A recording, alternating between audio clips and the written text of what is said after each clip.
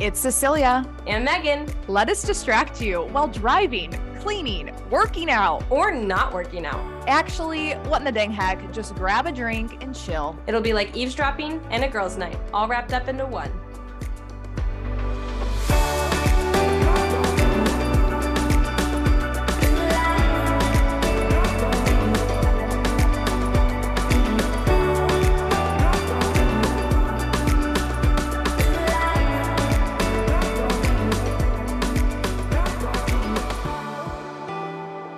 Good morning.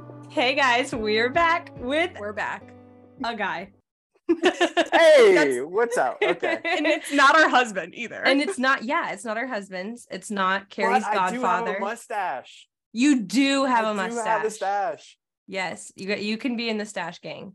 Yep, stash Okay. gang. Well, I guess I still need to be introduced, but I was going to say like I might jump in the gun. I was going to say that's okay. like that's my heck Oh, yes. My your heck yes that you have a stash? I finally get to join the stash gang of all those who have come before me, Mr. Stash, Avery, and like I get to be one of the stash gang on this podcast. You're literally older than Avery, but yeah, they came before you as far as being on this podcast for sure.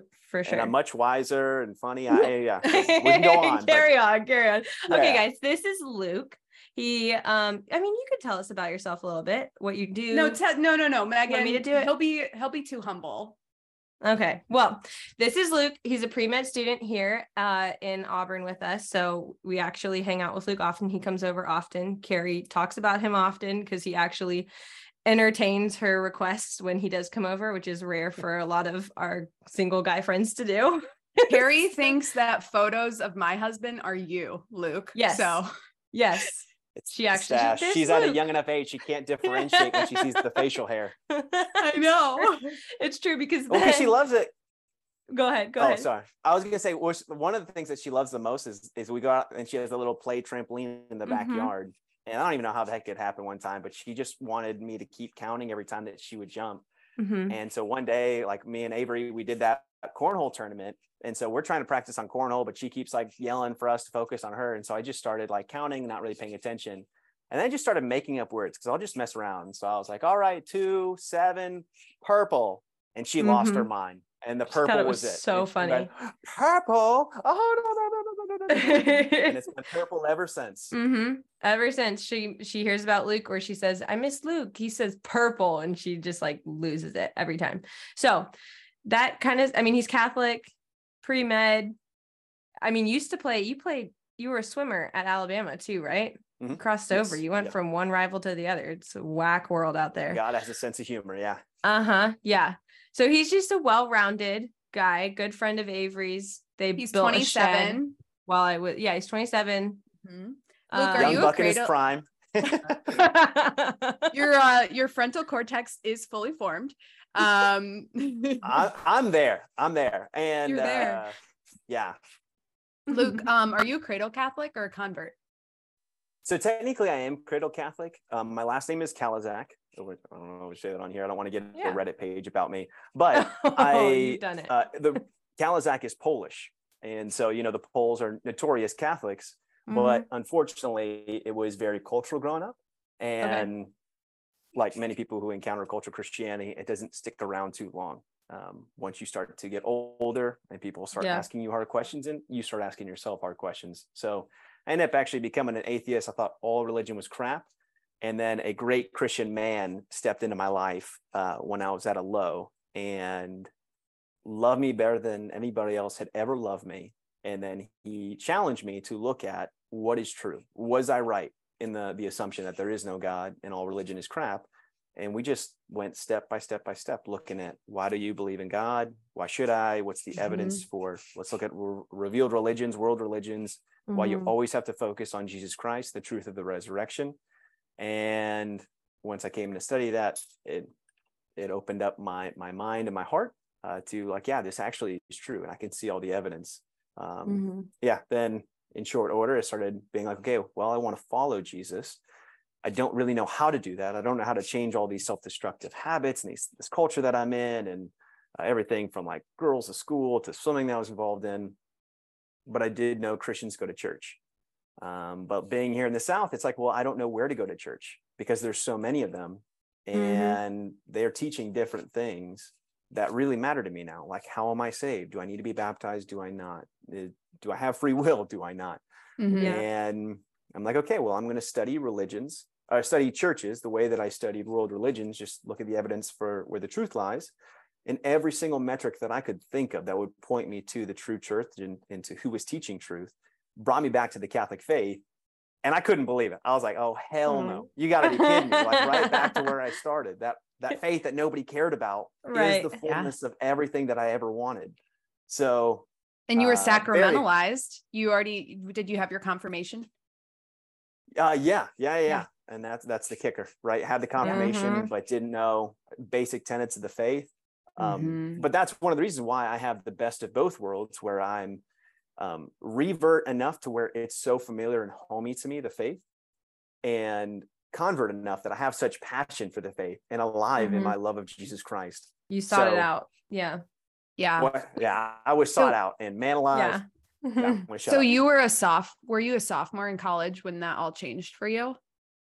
That journey with him, with Coach Kramer, great man. That happened my junior and senior year. Okay. I hit an all-time low in my life. I was spiraling down into depression, was considering some nasty stuff. And God, the right time and the right place brought that man in. And he just started pursuing me. And he was, gosh, I don't know how old he was, but this older guy. And he was just different than everybody else. Like, he had some light and some joy, and he just wanted to know me in a way that nobody else, in particular, I think this is true of men. Like, we're not getting pursued. We're not getting pursued by our friends. Most of us are not getting pursued by our dads or family. Nobody's like really wanting to know who you are, what's most important to you, what keeps you up at night, what are your dreams and your aspirations, what are your deepest fears, what are you struggling with, and to really stick around for the ride. So when I got to experience that, it changed everything from that love that was just being poured on me.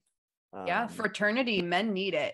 They need it throughout their entire life. It's not just baseball team, like little league. It's not just locker room talk in high school. It's not just, maybe it is an actual frat in college, but like, men need to be with other men and need to have that connection. It can't just all be on the woman. The same thing as like, women need other women friends. They can't just have a husband. Leech to their husband. Yeah. True. Yeah. Well, with that, so today we're talking, it's really Ask a Guy podcast. We've done these before, but this time it's really like Ask a Luke. And it's great. But of course we need to start with our heck yes. So Luke, you said your heck yes is being part of the Stash Gang. Yeah, it's cool because, again, I don't know, I think it was like 2 years ago when I first stumbled across this stuff, when I was following, I don't even know how. I was doing some dating, was going online, was looking at different things revolving Catholicism, and I came across your brother, who was posting at the time about his courtship. Yeah, with it's Dominique, I believe, right? Yes, correct. Yes. Dominique. And that's when I first came across the podcast, and that you guys had him on and were asking me about it and the back and forth. And then I listened to a little bit more. I started following you guys on social media. Never in a million years thought that I would ever get a chance to meet you guys, talk to you, that we would be in the same town, Megan, and hang out. And so it's like super cool. It's like, I'm one of the few guys they've had on, and I got the stash, and it's killer. It's killer. You have hit a bucket list item ladies tonight. It does. I will say, like, the stash really does look good on Luke. It's not like a weird, like, half come in, like, not like stash. a pedo one. Yeah. I didn't pay her to say it, ladies. That was on her. That was on them. Oh my gosh. Meg, what's your heck yes? My heck yes was just this past weekend. It was the first time Avery and I got to spend a day/night away without children since having children. So 3 years. It's a long time, and it's weird to go in a car ride for 2 hours without any kids and be like, wow, we used to do this all the time. That was a really nice time. All the time, aka like 6 months. Yeah, literally 6 months, because then we got pregnant and there was always someone else in the car with us. But yeah, it was just really refreshing, and it just brought us all back to like when we were just dating or when we were just married. And that time felt so short compared to what we've done in the past 3-4 years now. So it was really nice. That was my heck like yes. 2 moves and 2 births? 2 moves, 2 births, lots of children. Yeah. Just, small things. Yeah. What about you? Okay, so my heck yes is this woman on Instagram. Don't know her, but she had DM'd me and was like, I found this antique statue of Our Lady of the Snow and I want to send it to you. And Our Lady of the Snow, if you remember, Patrick, when he was coming back from deployment in December, I hadn't seen him in literally what felt like forever. And he was flying in for Christmas and there was a massive snowstorm and all the flights were canceled. And he was flying into like kind of like a farm town, like honky donk. Yeah.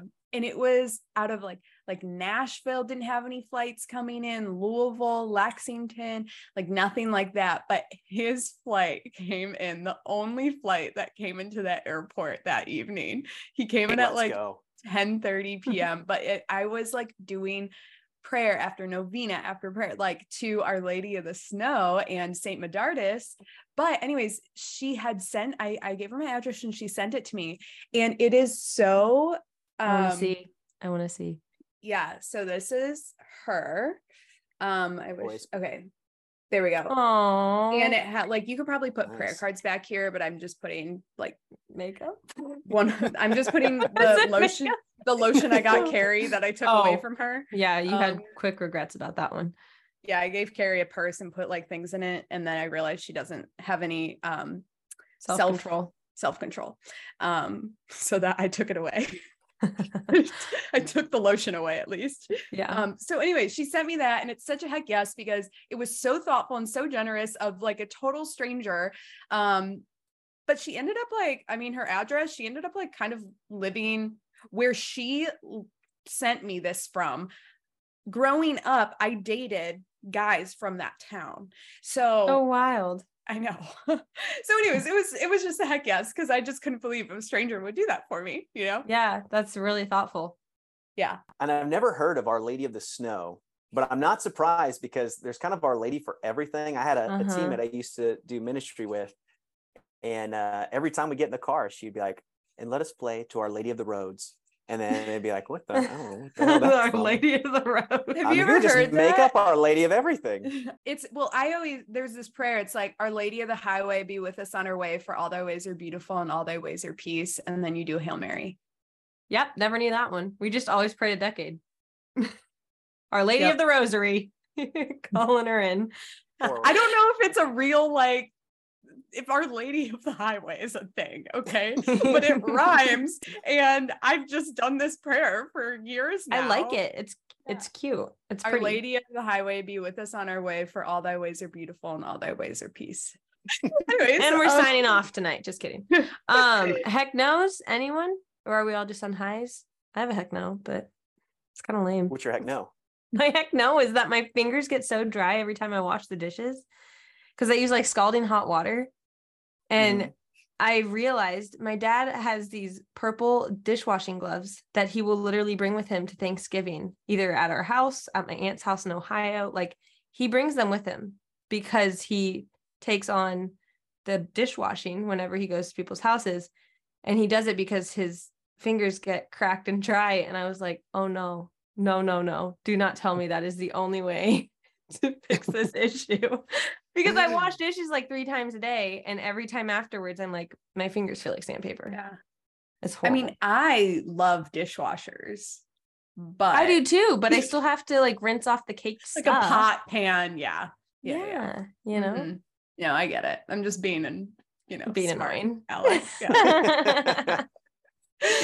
Luke, heck no. I think no, not that I really can think of. Nothing serious. Well, I mean, come on, you're following up. Yeah, I mean, after the hand thing, that's why that threw me off. I'm like, I don't have to wear mittens for anything. I don't know. Just wait to hear my heck no. Okay. Oh no. Do tell. My heck no. Is that, can we just talk about how like chocolate syrup is literally the scum of the earth compared to hot fudge? Oh, agreed. Agreed. Is it not? It's so gross compared to hot fudge. And Megan, I got that thing from Dairy Queen that I got. Yes, it's with the brownie. It's syrup. It's not hot fudge. Are you serious? That's Dairy what I thought Queen. of when you said the syrup was worse than the hot fudge, because I was like, that one was bomb. Oh gosh. That's syrup. That was syrup. I just got it an hour ago. Maybe you got ripped off. Maybe you got ripped off. I think I did because hot fudge is what's on the hot fudge sundaes, right? At McDonald's. Yeah. Oh my gosh. I used to think those were called. As long as we're just making you go. No, go ahead and clarify. I'm sure others might be thinking it. I just want there to be one voice speaking up for chocolate syrup. I don't know why we got a dog on chocolate syrup. It was there for What us are you when we were doing with kids. it? Making chocolate milk?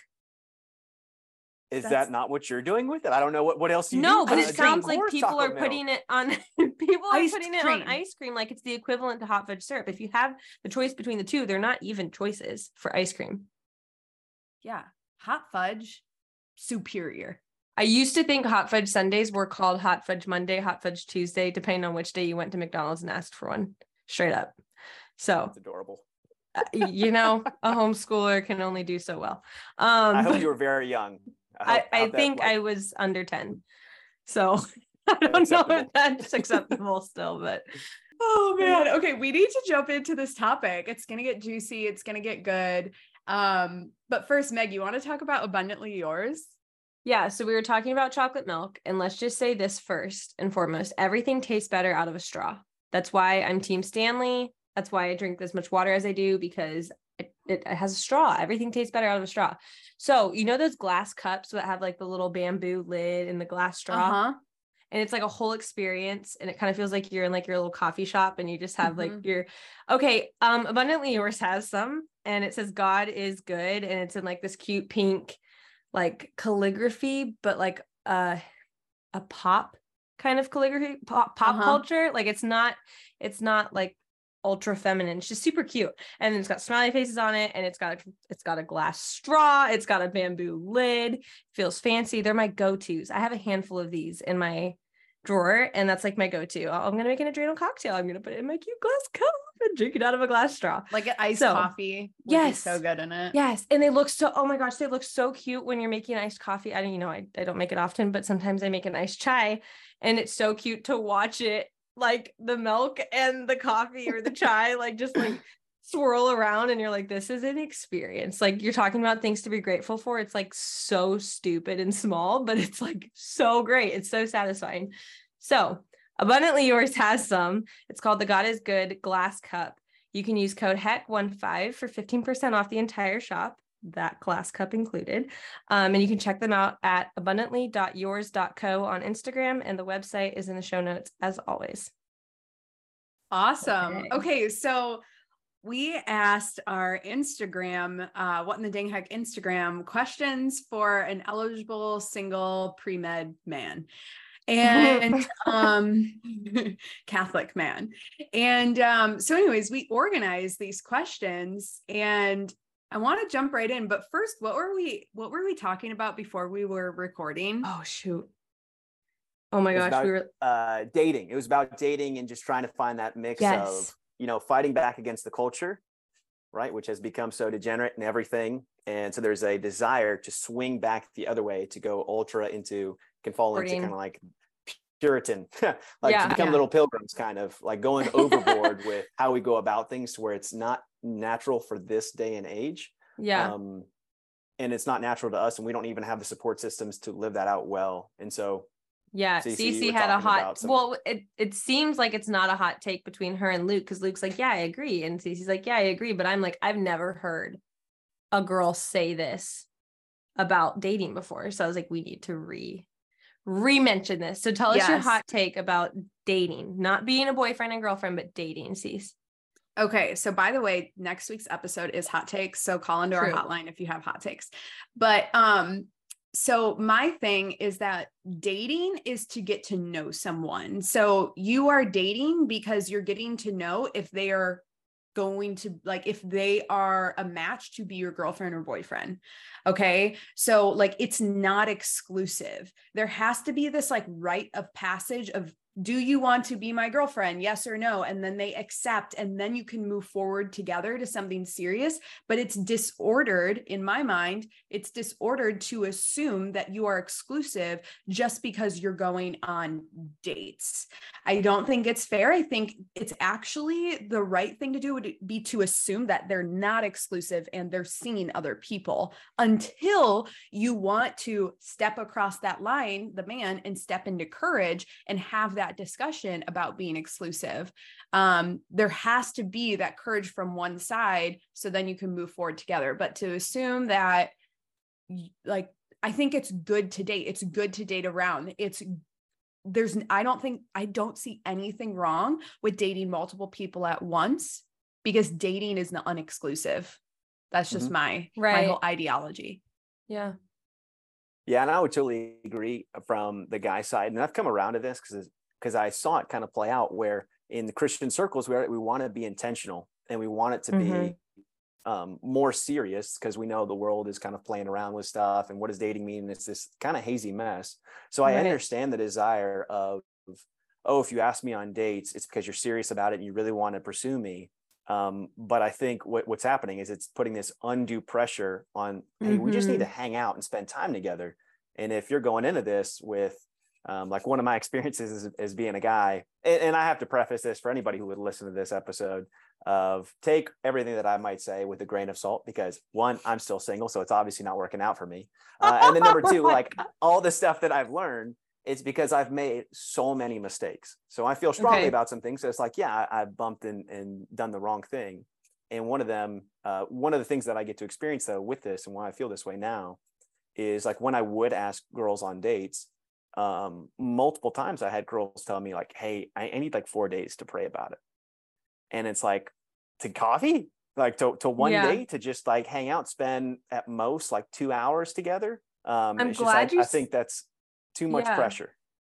No, I'm glad you said that, because that was one of the questions. I don't remember if we put it in here or not. But one of the questions a girl had was, is coffee on the first date really considered a first date, or is it just to kind of hang out and get to know each other? And it sounds like it's literally, I have like the most minimal dating experience out of all of us here. It's a date. You're just going to hang out and get to know each other. That's what dating should be. It's not something that you should, like when people are discerning whether or not to go on a date with you, it's like, well, do you just borderline like face value? Do you think he's cute? If you think he's cute, go on a date, get to learn more about him. If you don't think he's cute, why waste your time? Like, I don't know. That's kind of where my mind's at. That's the thing. Because that's the thing of like, you associate, oh, if it is a date, then it's like really serious. No. I do think the guy should say date, but we should change what we mean when we say date to like what Cece's saying. Like, let's just get to know each other. And that's why you could do it with a couple people, because you're just spending time. It is in a romantic intention. Yeah. But the beginning stages of it. But that's what you were saying, serious and pursue, like you use those words, that those both can be true, and you can be dating multiple people. Like you can be serious about pursuing someone to get to know them and do that with multiple people. I don't see any like moral problem with that at all. Now, if you're making out with all of them, probably an issue. Okay. That's an issue. But like big red flag. Okay. But like, if you're literally going out to coffee, grabbing dinner, like going bowling, I don't know what people do, but I'm like, I email my husband out of the game. Yeah. Okay, that's my date. Like, let's go. So I don't know. I guess that's just setting the scene of how this conversation is going to go. But also I would just like to say, if you ask a girl on a date and she goes, I need to pray about it for 4 days, I think you know your answer, that there's not going to be potential there. Yeah. I mean, of all the times that happened, never once. Yeah. And like, okay, yeah. I retract my offer. Yeah. Well, it's like, because when it happens that if they wanted to, they would have said yes. And if they have to think about it, it's usually because they're trying to be nice and, like let you down easy, but it sucks so much worse for the guy. Cause it's like, I basically have a phone call where I'm going to get a denial 4 days in from 4 now. days. Yeah. And But it's also, selfish. could it also possibly be the fact that they just have a unaligned or misprioritized concept of dating? Like they're thinking, if a guy has pursued me in the smallest way, as far as asking me to go get coffee, that means he sees potential in marrying me. So I need to take this very seriously. You know what I mean? Like I feel like that's the kind of thought I had growing up. And so when Avery flew out, spent $600 to fly out and come visit me as a friend, I was like, whoa. What does that mean? And I freaked out and told him I needed to wait. But I think it's because I was like, put this pressure on myself that he literally had not done at all. He just asked to get to know me more. Mm-hmm. So I don't know. I feel like it's just like confusing.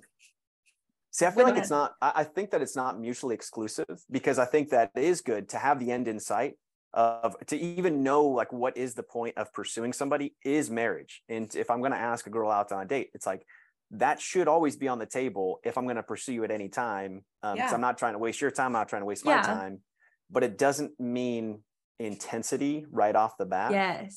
And that's definitely something that I've had to course correct on, because it's like, in the Christian dating scene, in the Catholic dating scene, again, I think it is too much of, man, that first date, like that is such a big deal when it shouldn't be.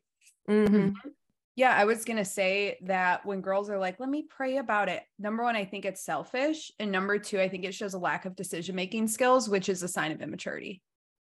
It's a girl move, not a woman move. It is. Yeah. That's what makes a girl. It's the lack of being Mm. able to make a decision and in thinking about what makes her more comfortable than what makes the other party comfortable. Because chances are she's like, actually I need four days to really think about it, because she's going to text all her friends and be like, what should I say? Oh my gosh. How do I say it? How do I say I'm not interested? Like, oh my gosh, that is a girl. You want a woman. Like, come on.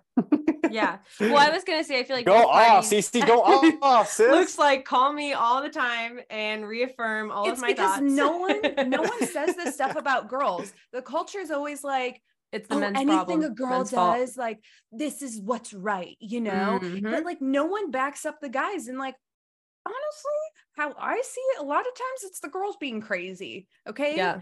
Yeah. And I say that because I'm a girl. I'm a woman, actually. Okay, let's make that clear. Well, I was going to say, I feel like both parties should be really appreciative of this. Like they should find mutual, like, oh, we can both relax. Cool. I agree with this. I like this stance. Let's do this one instead of what I've been previously doing. Mm-hmm. I don't know. Like, I don't see why anyone would have a problem switching mindsets to the one you guys are sharing right now. It feels way more relaxing. Better and easier and more often, a healthier dating culture in the Catholic young adult scene, right? Where if it's not this big a deal, I think you'll have more men who are out there asking girls on dates, because I think that's something going on. Yeah. Not enough guys are going out there, being clear with their intentions, asking dates. The statistics on men of like who are even searching for relationships, it's crazy low. Yeah. Just before this, I was looking up some stuff on Pew Research, and as I took a break from studying the gallbladder right before I hopped on here, and it was something like 64% of men under the age of 30, or 30s and under, are single. 64%. That's a huge chunk of young men who are single. And I can't remember, it was like a super high number of that, and I'm blanking on it, but is not even trying to. And I think one of the things that would help produce, and again, that's population writ large, right? Right. And I don't know like what girls' experience of, from what I gather, it's usually they're not being pursued well by men. And I think if we make this a little bit easier and not so either stressful or to lower the activation energy so that you could go get coffee with a couple people. Yeah. So, agreed. Well, there's also just like one last thing to say about that. There's two factors of why that is. Why there's such a big number of single men is, number one, women don't have the pressure to have children. right away because freezing eggs has become so accessible and common for like secular culture. And then two, like men don't feel the need to find a woman because they just can have porn and they don't feel like they need to have a woman. So it's like both of these feeding each other. Twisted. Yeah. Yeah. Like the devil has the priorities twisted on both ends. Yep. So those things are definitely leading to, if you look at the statistic of when people are getting married, it's really interesting. I think it's gone up each year for, and I can't remember when they first started noticing it, but I think the average age in the US that a man is getting married is 28. And then for women, it's 27. But then if you look at Europe, which is normally where we track, right? Usually Europe is ahead of us in statistics and we catch up eventually. Right. Their median age for men is 34, I believe, and then 32 for the women. Jeez Louise. That makes sense. Like, yeah. Yeah. And I was shocked. These other things. Yeah. I was shocked when people were like, how, like tips for getting married so young. And I'm like, 21? I didn't know 21 was young. But now that you're saying that, I'm like, yeah, 21's freaking quote unquote young. Wow. Okay. Yeah. People like getting married in your 20s is considered young. That's laughable. Yeah. But, okay. yeah. So yeah, Luke, I think we're gonna come back to that. I think because that might be something that comes up later, the age. Yeah. Okay. So a few questions about you. So what is your favorite part of your masculinity and how do you use that to glorify God? I know this could be a whole episode, but well, it's even funny because like that's these are such questions that, and I love it, that only like women would ask, right? Because like no guy is framing the question like that. Like, what do you love about your masculinity, man? And it's great. It was great to think about that. That would be so funny. I'm sorry. You're like smoking cigars. So dude, what do you like about your masculinity? Cece and I don't even ask that about each other in our femininity. You know? It's just a question a girl would totally ask you. I know. Yeah. Well, I'd say I had heard, first you got to define like what does masculinity mean?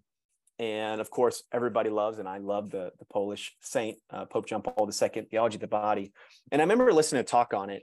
And I remember them talking about like he had wrote notes on, the masculine genius, the feminine genius. And in parentheses, he really didn't extrapolate too much of what he meant when he said those words.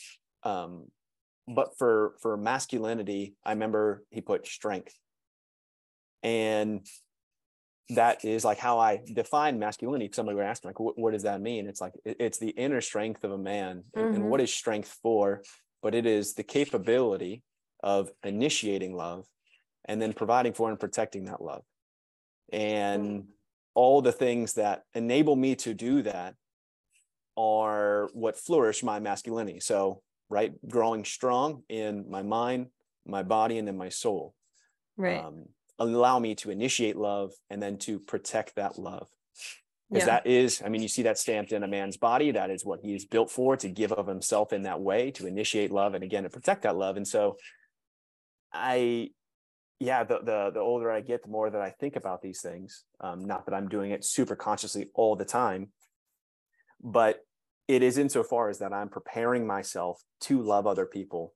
And let me say, one of the things that I wanted to talk about with masculinity, or just mention also, was that I love how it connects me to God. One of the things I think that you see in the church, particularly in the Catholic Church, is the horrible ratios of how many women there are to men.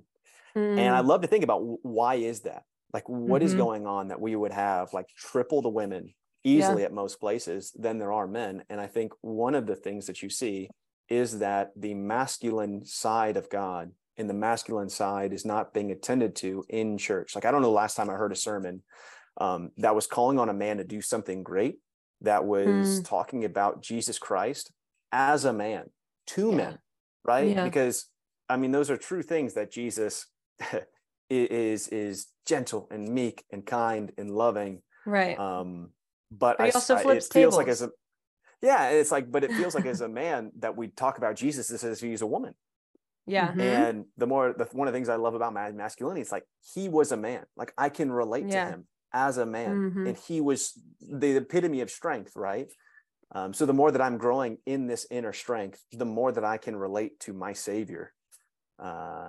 our churches cater to women. They have the feminine music, they have the feminine messaging. But when you go to the Latin Mass, the ratio is different. That's what I was gonna say. So different.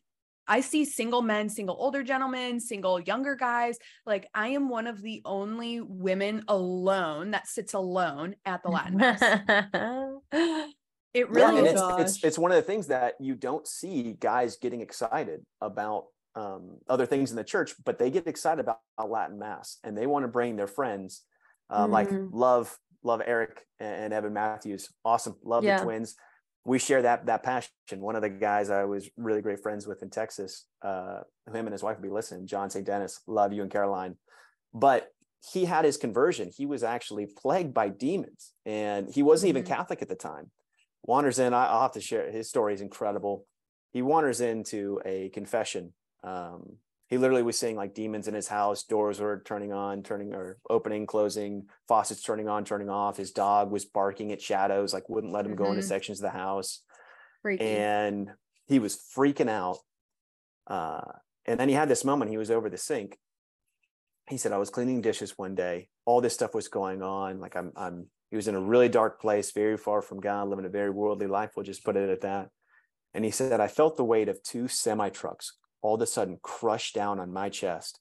And I'm sitting there and I hear a voice that says, you need to go to church, John, and you need to go to confession. And the pressure comes off and he's, what the hell is confession? Because he's not even Catholic, so he didn't even know what it means. And so he looks it up and he finds the local cathedral downtown, and he goes and he has no idea. And so it's on a Friday. He shows up, he dresses up in a suit and a tie. He grabs a Bible under one arm, and he used to be in the military, and they had handed out rosaries. So he's like, this is a Catholic thing. He wraps it around his hand. And so he shows up and he's just waiting in the confessional line. And he's a big guy. He's like 6'4", built as all get out, and a serious man. And so everybody else is just like super intimidated by him. But he goes into that confessional, and the priest told him when John just starts saying like, hey, I don't even know what I'm doing. Here's what's happening. I need help. The priest told him to start going to the Latin Mass, and I'm going to come over and bless your house. And you start saying some prayers. He walked into the right confessional. I know. Oh man, it was killer, because that's what John said. And he told John, like, the demons in a particular way fear Latin and fear that you're growing close to God. And so they're trying to try to stop you. But and John said, once he started going to Latin Mass, it all stopped. And so you better believe John has been on fire, getting everybody and their brother to Latin Mass, his family. He's telling other guys. And I hate to say this, I feel like a disservice is being done to Jesus because of some of these masses and the fluffiness that comes with it. I'm like, this is literally Calvary. Like, heaven and earth are meeting through this sacrament, and we're going to be singing, all are welcome. Like, you know what I mean? I'm like, what? It'd be so inappropriate. Yeah. Inappropriate. Well, because it would be like if Patrick, for example, we're at war and things are going crazy, and like Patrick goes in for on behalf of all of us, right? Behalf of like just say it's a room of people.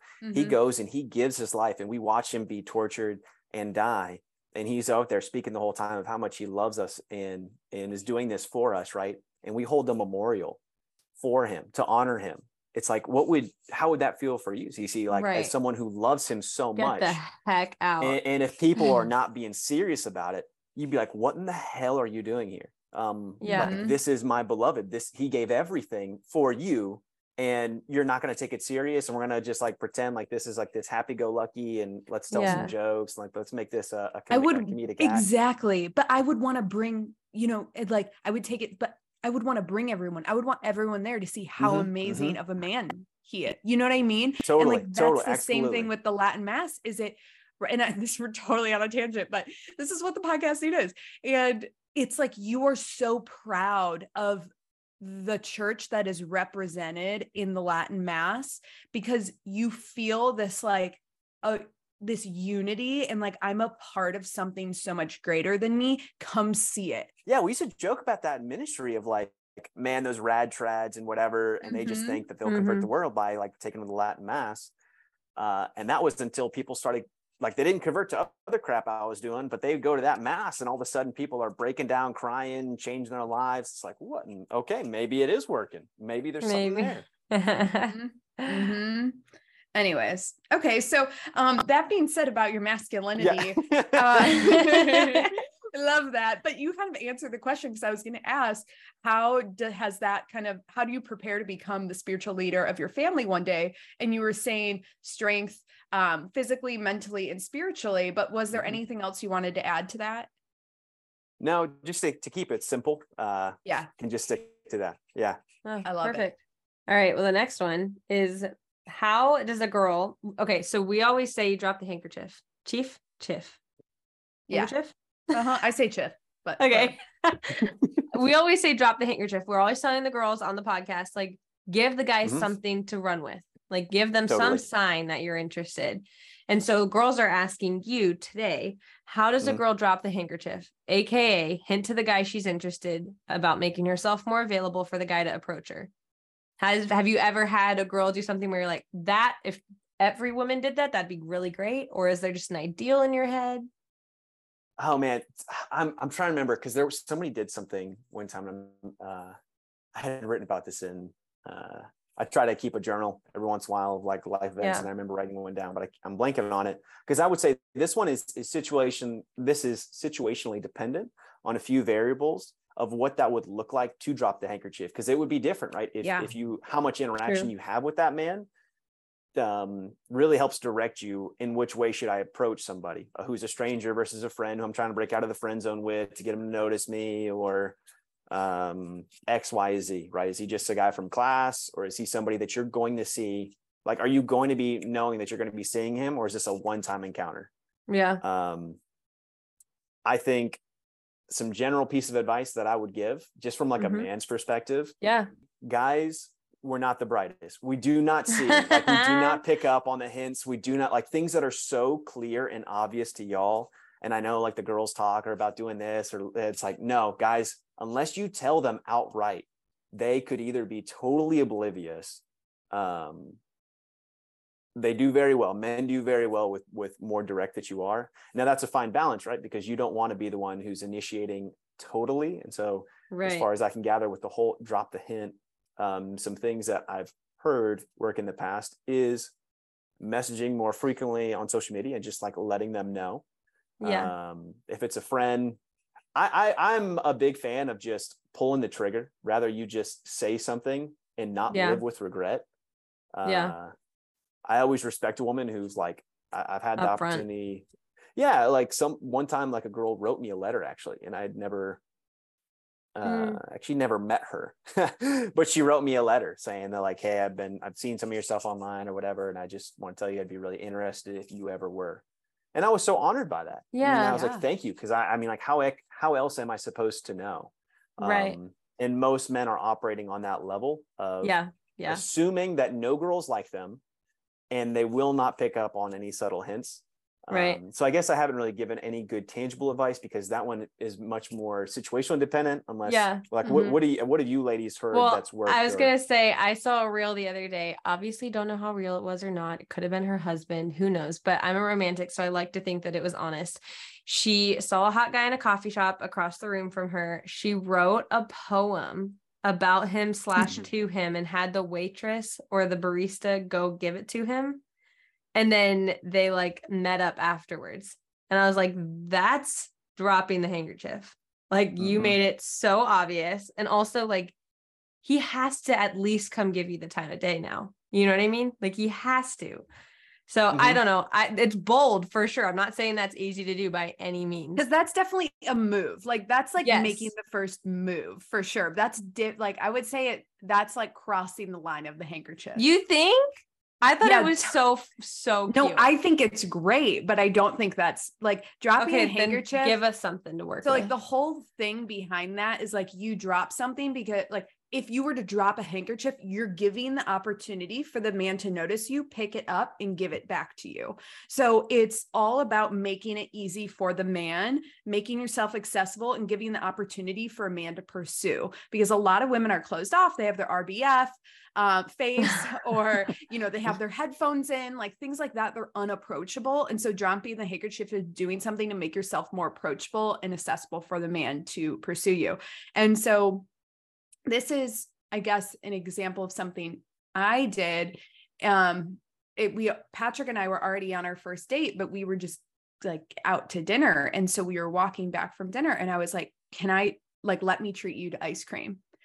And I wanted to say that because I wanted to signal to him that I wanted to spend more time with him, and B, I was like really enjoying our time together. So like I was interested in him. I didn't want to be like, hey, like this is going really great. Like I want to see you again. I'm really interested in you. Cause I would be like taking that from him, you know, but I wanted to signal that, like I was saying, I just want to spend more time with you. And so that for me was dropping the handkerchief, because and in a way giving him more confidence to continue to pursue, because when you give confidence, it's almost like you are sending like the green light, like keep going. You're doing a good job. So yeah, as far as like dropping the handkerchief, I mean, I don't know, Luke, what's your opinion on like a woman making the first move versus a woman creating the opportunity for you to make the first move? You know, as a guy, and I'm rather become more and more traditionally minded, I do like to operate in the realm of ideals. It's like, what's the ideal situation? Is that a man would pursue you, right? And now I know that's very difficult for women, because it's like, it takes that out of your hands. That you have to just let yourself be. Exactly. You're not in control. You have to let the man lead.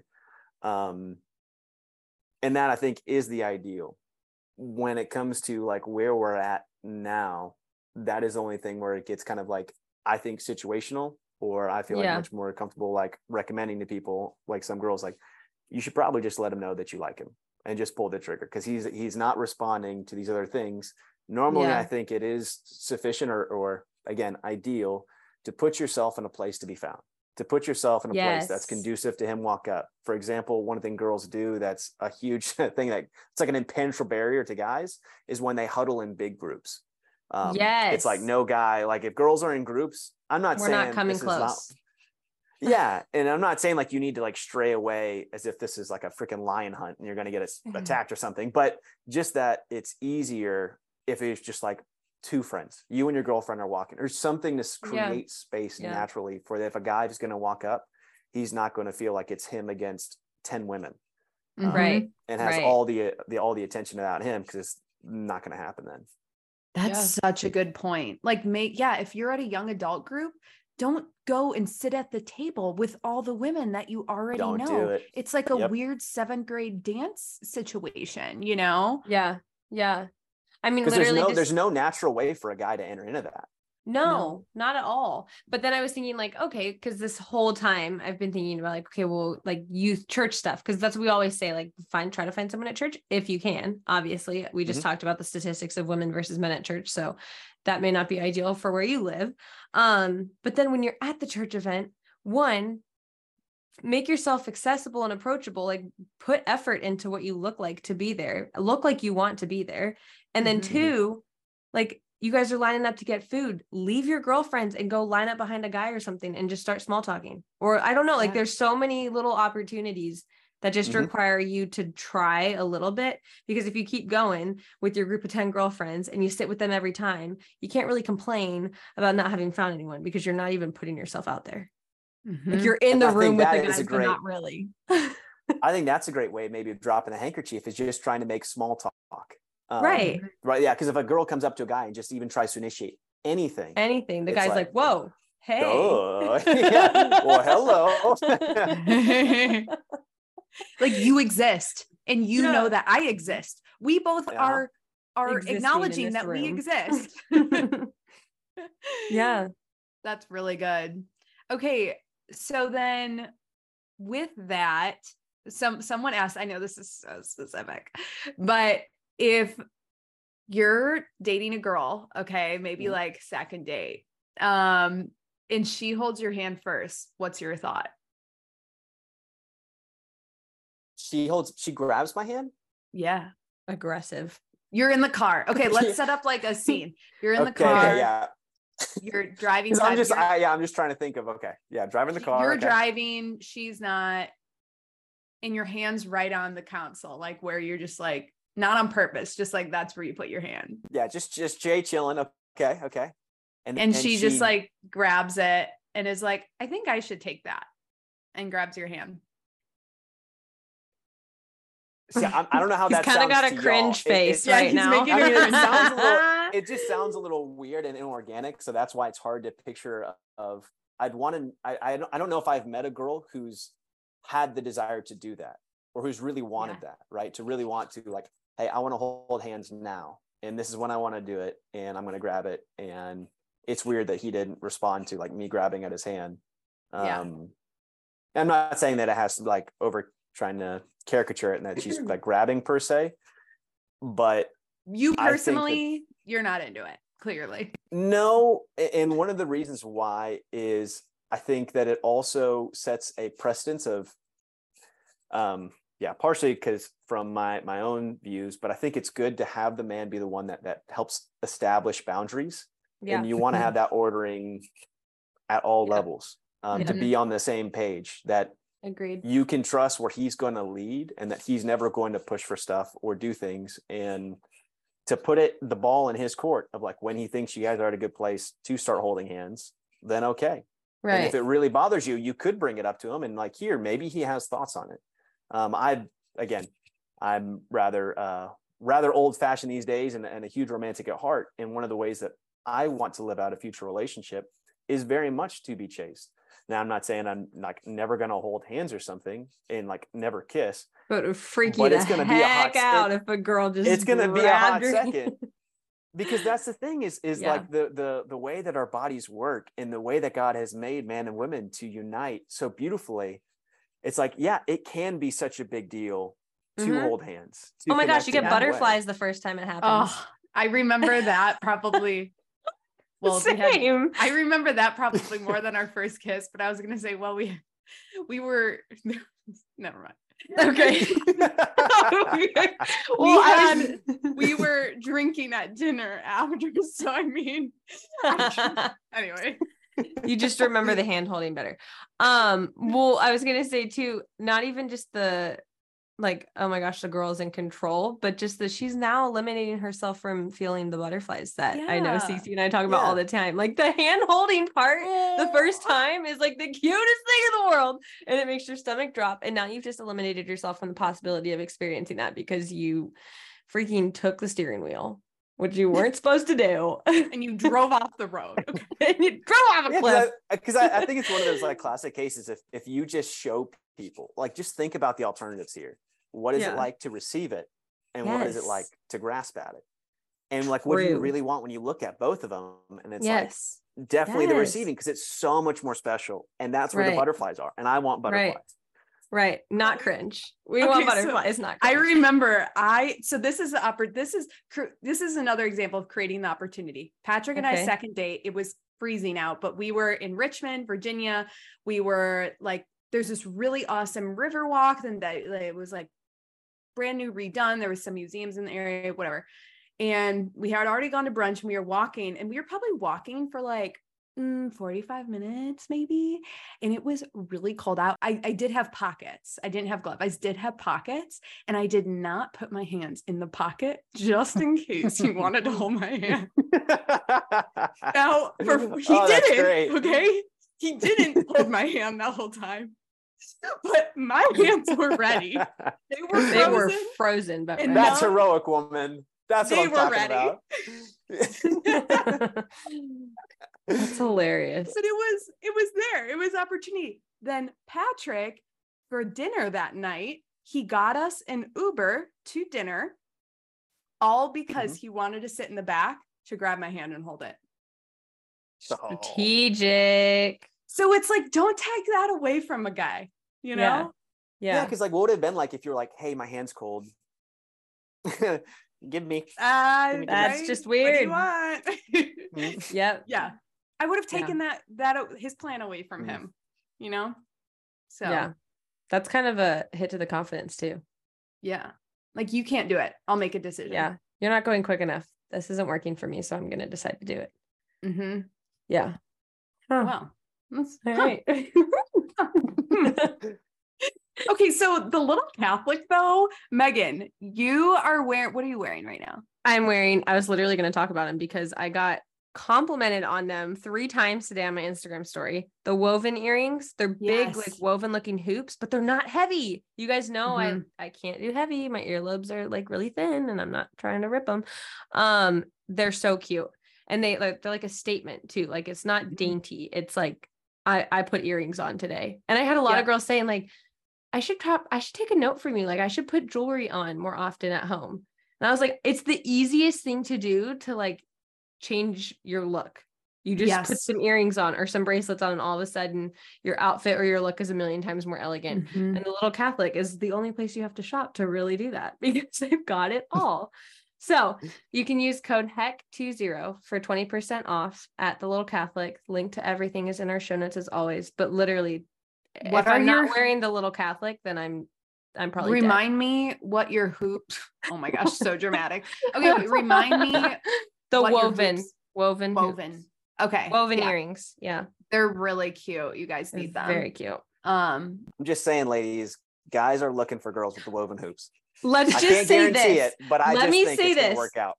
I was wearing Mary's garden earrings, also from the Little Catholic. They're kind of like daisy sunflower looking dangles. They're the ones Cece talked about a couple podcasts ago and like raved over because she wore them every other day in France.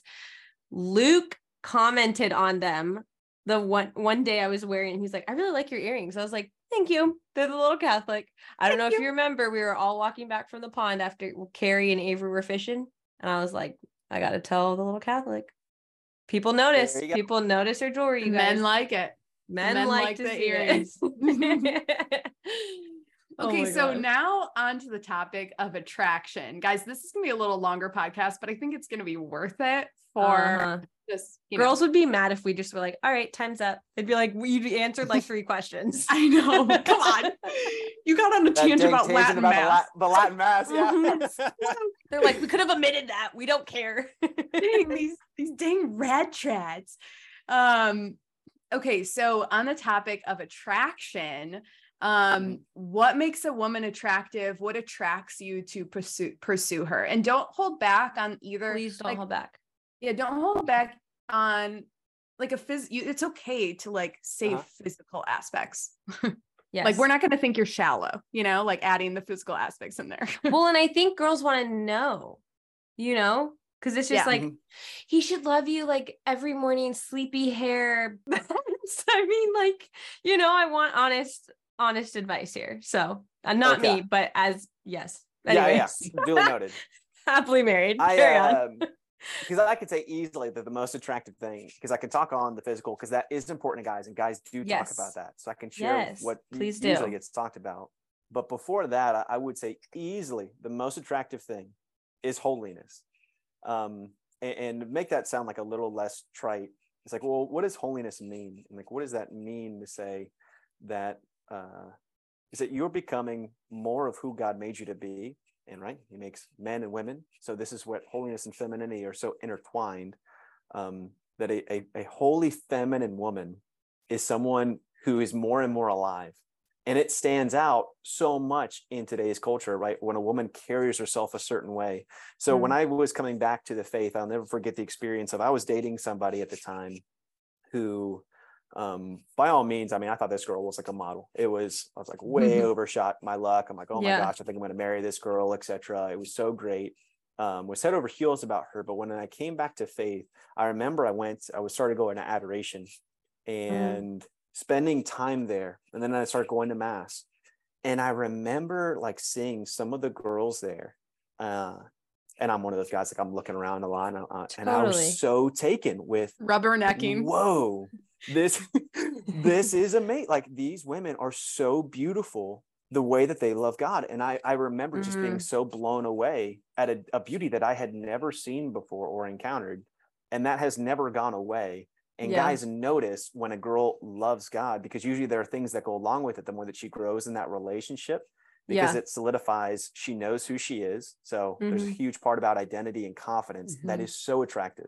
And a lot of this, like that I'm saying, I'm sure girls are immediately being like, yeah, that's exactly what it'd be like for a guy, right? A guy who loves Jesus Christ, who's passionate about their faith, that's attractive. And it's like, well, that card cuts both ways, lady. Yeah. Like, that is so beautiful to see you love God and all the things that are tied up into that. And it makes you more alive. It makes you more feminine. The more that you can wear that femininity with grace and maturity. Oh, buddy. Now that's He's the melting. bee's knees right there. He's Sheesh. melting over here. Well, and when a woman, again, I think we were talking about this in the beginning, is like, it's a reciprocity circle. So like the more a woman leans into her femininity, the more a man can lean into his masculinity. And the more a man leans into his masculinity, the more a woman is pushed to be more feminine. And it's this like beautiful, Patrick and I always called it divine dance that happens between man and woman when they step into their roles. And it gets better and better. Like Yes. Avery and I were not that way when we first started dating and talking, and even early in marriage. And the more he's become a man, the more I've become a woman, in the way that God has ordered it, and the more fun and free and like awesome. Like we'll sit and we'll get in bed at night and just be like, when's it gonna fall down? Like it just keeps getting better. The more we keep, diving into Lord this, God. the more we're like, why didn't we do this sooner?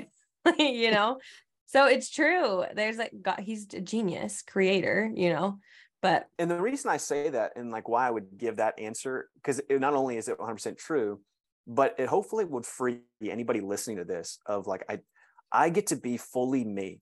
And that is the most attractive part of me. Like that is the most attractive thing, is that when I'm mostly like, I'm who God made me to be, that's when I'm at my happiest. That's when I am glowing. That's when I'm becoming the most alive. And that can take so many different forms. That can take, you can totally be your introverted self. You can totally be a nerd. You can totally be like whatever. And it is captivating. Yeah. So. Okay. But then I'm itching to know, what are the guys talking about as far as physical stuff? Because I know girls want to know. That was like one of the most common questions we got. I'll give a general thing and then some particulars that usually go for it. The general thing, because I love talking about relationships. I love family life and marriage and all things pertaining to. So when I was doing ministry, everybody knows that Luke's going to ask me about my relationship. Do I have one? Am I in one? How's it going? Whatever, my thoughts on things. And one of the reasons I loved it is because everybody likes to talk about it. Yeah. And even if they don't want to talk about God and they don't want to come around, I can get like a few people to in a room and we'll talk about it for like hours. And the best is sometimes we would have like the guy missionaries would be just with the girls in Bible studies and whatever, and then vice versa. And we'd have these panels. And one of the times I was with this group of women and I was like, all right, ladies, we're going to do this activity today. And this activity is called, we're going to create your future husband. And so we'd get out and we would start, and they'd start just, and girls are so good at this. They have their list. They know what they're, oh man, tall, funny, smart, attractive, athletic, faithful, holy, confident, this, that, and the other. And I'm like, stop, ceasefire, everybody cut off the hose. All right, let's just stick with what we've got. And let's just describe what the heck you just said. And it's like, you want a tall, confident man who loves Jesus Christ, who's passionate about his faith. You want somebody who's going to treat you well, treats other people well. You want all these attributes. Now, ladies, is that a below average man, an average man, above average, or an exceptional man? And I'm like, it's exceptional, yes or yes. And they're like, yeah. And it's like, yeah, he's exceptional. The girls don't actually sound like that, but I always do that part. And it's because, listen, and it's followed up with, all right, ladies, it's good that you want an exceptional man. It's good that you have high standards for yourself. But let's just ask, do you think an exceptional man who stands head and shoulders above everybody else you see, what kind do you think he wants to date an average woman? Yeah. And it's like pin drop silence. Right. And it's like, okay, a lot of things can be learned from that. If this is the list and this is really what you want, okay, do you fit these things? So going into like physical, and I don't think it's shallow because I think a lot of things go into this. A lot of people will comment on like physical, like being athletic or not. And that is a broad Yeah. range. I don't mean to say like, well, we say skinny that or for muscle guys. mommy or whatever. We say that for Yeah. guys too. Like, is he like, does he work And out? Because that means yeah, more than just the fact that he works out and has a hot body. You know, that means he's yeah, disciplined. That means, exactly. And so that's something, of course, guys are talking about. It's like, Mhm. is she working out? Does she show it? What is going on with that? Guys are usually less concerned with things like height or whatever. Right. And really less concerned with a lot of things, because they'll have their types and they'll tell you like, yeah, maybe predominantly blonde or whatever, but they meet the right girl. That goes out the window for men. Right. Because men can be attracted to a lot of things. Yeah. And it can change fast. Given like a woman carries herself, I guarantee you that man who like might never be attracted to a brunette or say that in the past he never dated Right. somebody like that. Oh, buddy, a confident, doesn't holy care. brunette comes by, it doesn't matter. Mhm. It's like, well, I am now. But there are things where it's like, yeah, how do you take care of yourself? Mhm. How do you hold yourself? The physical side does matter. And just like, I think it's fair to say, women, you probably don't want to go out with a guy who's obese. Not Yeah. trying to shame anybody, not trying to say that's like a moral evil, but it cuts both ways. It's like, yeah, guys Right. aren't, that's usually not what they're going to find attractive. Right. Well, also, I just want to Mhm. mention, and this sounds like so weird, but our brain has not evolved much in 10,000 years from when we've had hunter and gatherers. Okay. So very similar brain, almost identical to the humans then. So Mhm. looking at like the primal instincts, a man is like the primal, like masculine things, like, can they, not that a woman is all about reproducing, but like, are they, Can she birth? like, yes, like, are they, Yeah. right, Yeah. like, could they hold my Could they child? nurture? Could You know what I they? mean? Yeah. Mm-hmm. Yes. And so there can be two ends of the spectrum of like so unhealthy on a thinner side, but so unhealthy on a thicker side. And it's Mhm. that like virtuous mean. And obviously there's so many different like things that go into it. People have different diseases and ailments and, you know, everything under the sun. But just talking about the primal instinct, a man is looking for someone who is healthy enough to carry his child, his Right. offspring. Right. And it sounds so like barbaric, but that's just the reality.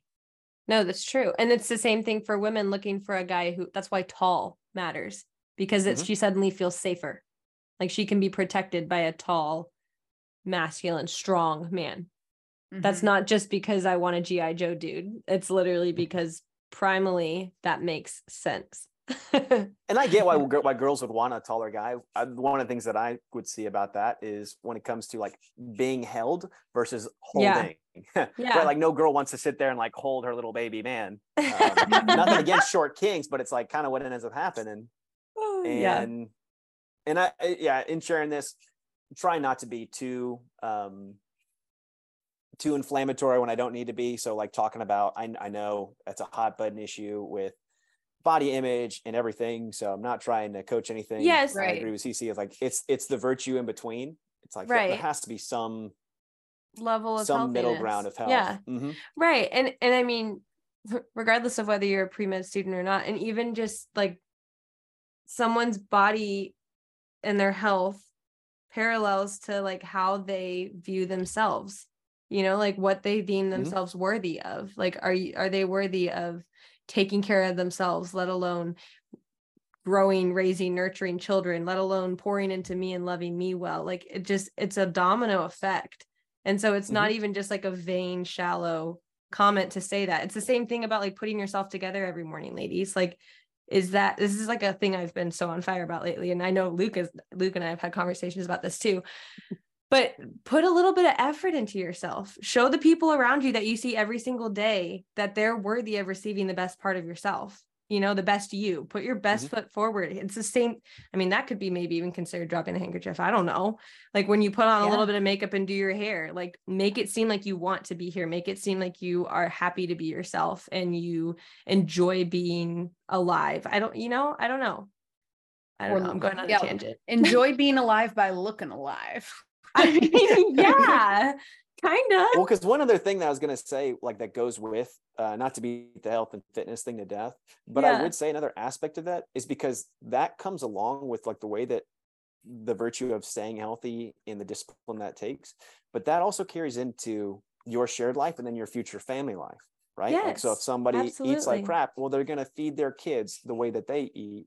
And it's like, yeah, I don't want my kids becoming obese. And then like all the things that happens for kids when, it's like so quickly goes down the line, stepping into that, right? No magic switch when you get married that you're just going to start eating differently, taking care of yourself totally different. Right. It's okay.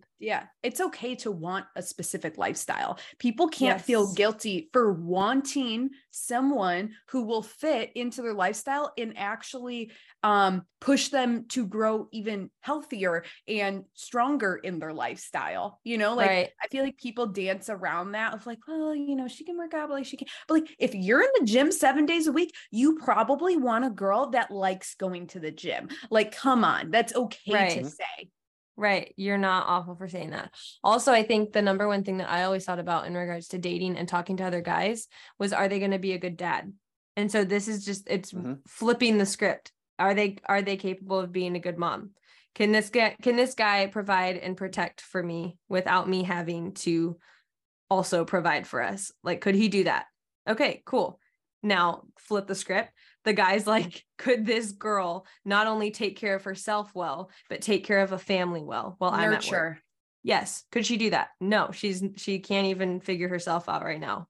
So pass. Like, that just makes sense. You know, it's the primal thing you're talking about. But it's like evenly yoked. Like it comes down to that too. And also just to like, I don't know, I feel like I could beat the dead horse. Sum up. Yeah, I guess. But like sum up the conversation. We've talked about this before, is like, if you're looking for your Saint Joseph, like, sis, are you the Blessed Virgin Mary? I'm just saying, like, we gotta set realistic expectations that are evenly yoked to who you are.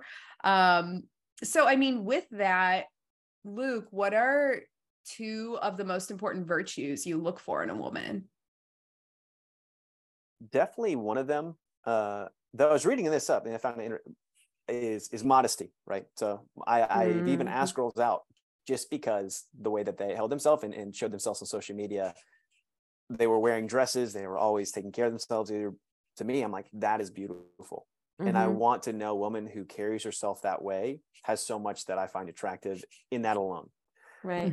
Particularly in the context of our culture where it's so immodest. It is ridiculous what is going on all the time. And I think how that can creep into church culture, and we just kind of accept it. And when you see, and this is something that I you guys can correct me, but from what I gather, it's harder for women to break away from popular culture than it is for men. Men, it seems, we can be more antagonistic by nature. We're okay with breaking the mold and trying to get out there. For women, it seems like it is this dominating peer pressure that you feel constantly, and it's fit in. It's their identity. So they make external things their identity, and so they feel like they're losing their complete self when they try to make an adjustment because they didn't know who they were. Oh, sorry. Go ahead. That's what I've heard about I think we're seconds behind. So keep going. Well, I apologize. Yeah, it's just that little delay that happens over Zoom with the modesty thing. From what I can tell, is because it is so opposite of what they get everywhere else. Like when I've talked to girls who try to dress modestly, they talk about how difficult it is to find cute things, how they get all kind of comments all the time. And from a guy, I just like want to affirm all those women who choose to do that and to prioritize that, because any man of quality that I'm sure that you would actually want will notice and will highly, highly value that. I've been in, I don't know if you guys have seen that great video of the woman who goes in a dress in downtown Paris, and like they just film her walking by. And everyone's turning heads.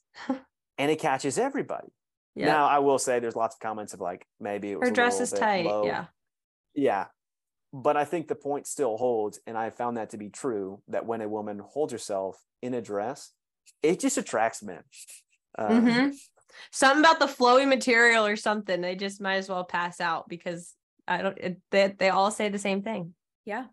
a dress can make a man's heart melt. And I mean, it's classy, right? And I always say a dress a day keeps the lazy away. I really do. It's true. It is.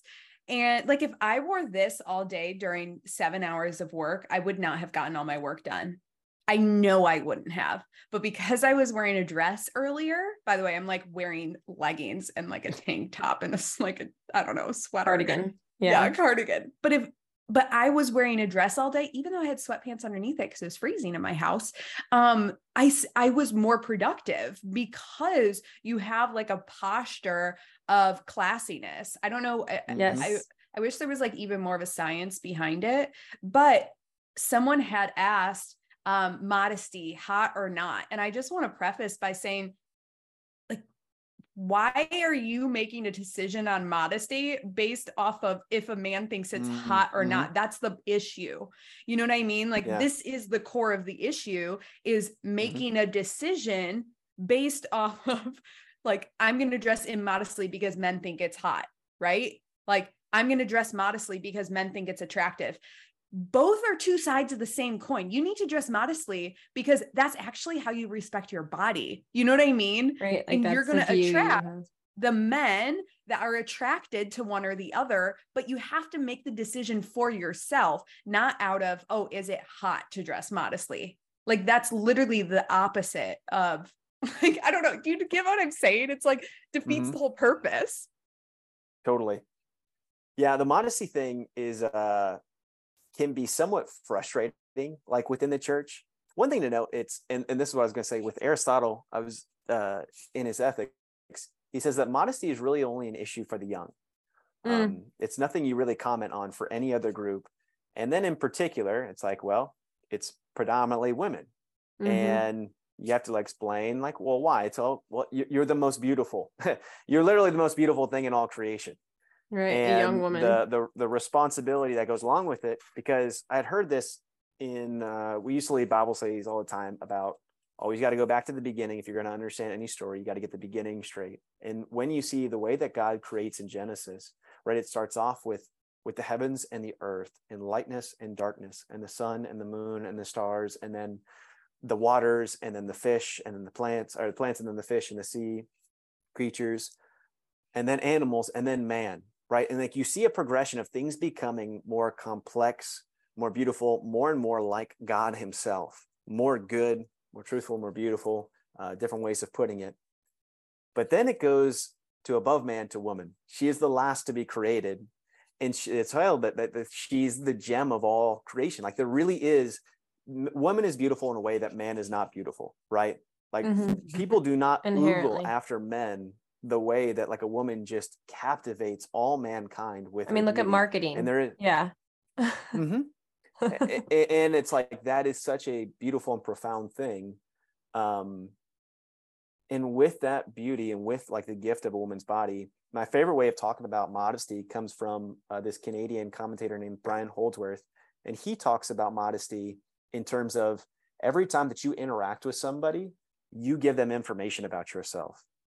And the more information you give about yourself to somebody is more power that you're really giving them over you, right? Because from that information, they can say or do things that will really harm you with said information if they're not trustworthy.